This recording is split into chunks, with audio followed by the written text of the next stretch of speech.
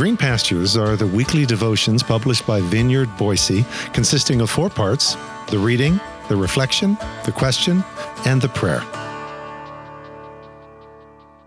Green Pastures for Wednesday, May 3rd. Logos and Rhēma. Today's scripture reading is found in 1 Timothy chapter 4, verses 11 through 14 from the Message translation, which is just a slight wee bit adapted. Get the word out. Teach all these things, and don't let anyone put you down because you're young. Teach believers with your life, by word, by demeanor, by love, by faith, by integrity. Stay at your post, reading scripture, giving counsel, teaching. And that special gift of ministry you were given through a prophetic word when the leaders of the church laid hands on you and prayed, keep that dusted off and in use. This is God's word. And now this is Craig's word. The New Testament uses 2 Greek terms to describe the word of God, logos and rhēma. Logos refers to the written word of God found in the Bible, as in Hebrews 4:12. It is also used to describe the living word of God found in Jesus, John 1:1. These are the expressions of God's word we've explored so far in this book. That would be his book, How to Hear God, which you have and are reading, yes? Jesus, chapter 1, and the Bible, chapters 2 and 3. But the other word, Rhēma, describes the spoken word of God expressed in prophecy, 1 Corinthians 2:13. And this is where we turn our attention now, seeking to understand, receive, and handle this gift in our own lives today. Many of the passages we traditionally apply to the Bible actually refer to prophetic utterance.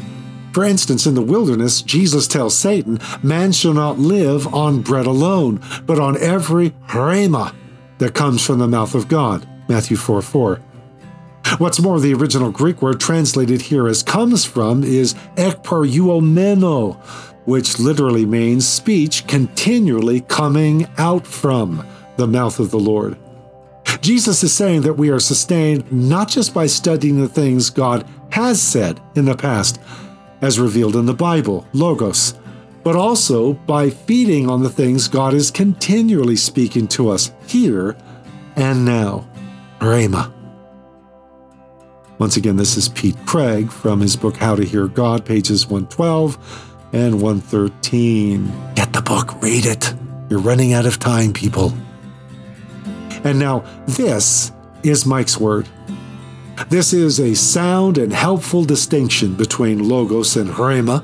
With logos, think big picture. Word is in the entire set of Encyclopedia Britannica as opposed to the rhēma of one specific entry. Logos is the vast, all-encompassing word spanning the universe in which the ultimate and transcendent meaning is found, as opposed to the specific utterance of this brief line of text during this specific moment, in this specific time and place.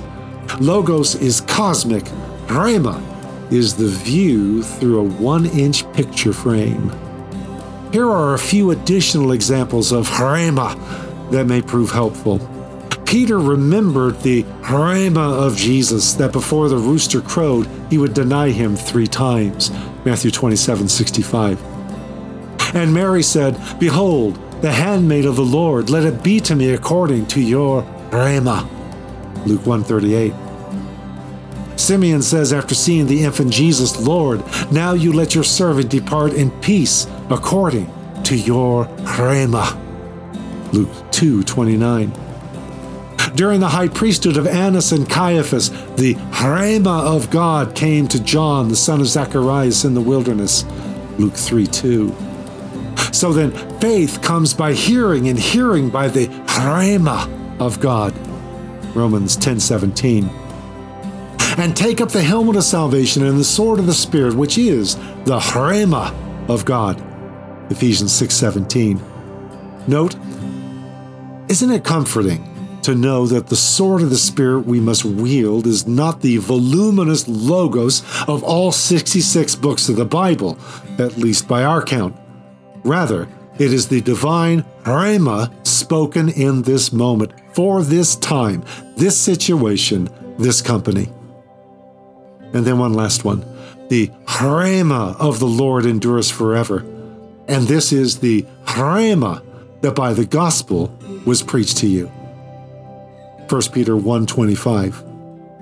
Footnote, isn't it likewise instructive that we aren't necessarily charged with preaching the full, voluminous logos of all 66 books of the Bible, but rather the divine Rhēma spoken in this moment to this individual as she needs to hear it?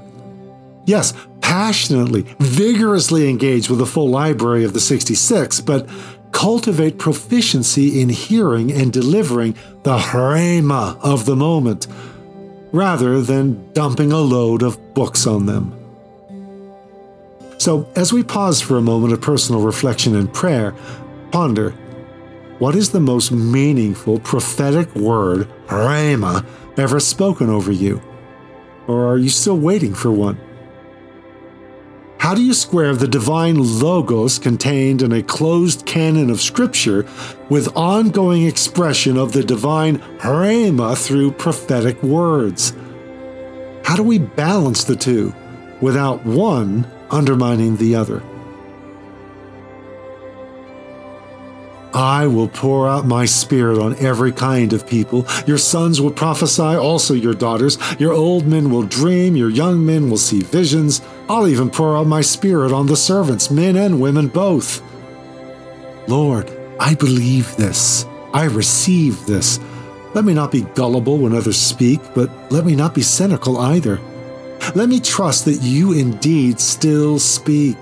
Actively, presently, directly, dynamically, through men and women, through young and old, through religious and irreligious, through educated and uneducated, through swelling intellect, and yes, even through an ass, as you did to Balaam of old, in so doing restraining the madness of the prophet. Let me not shush your holy breath, yet moving in the world.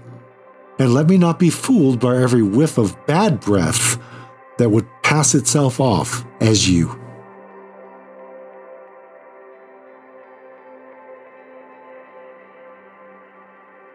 Speak, Lord.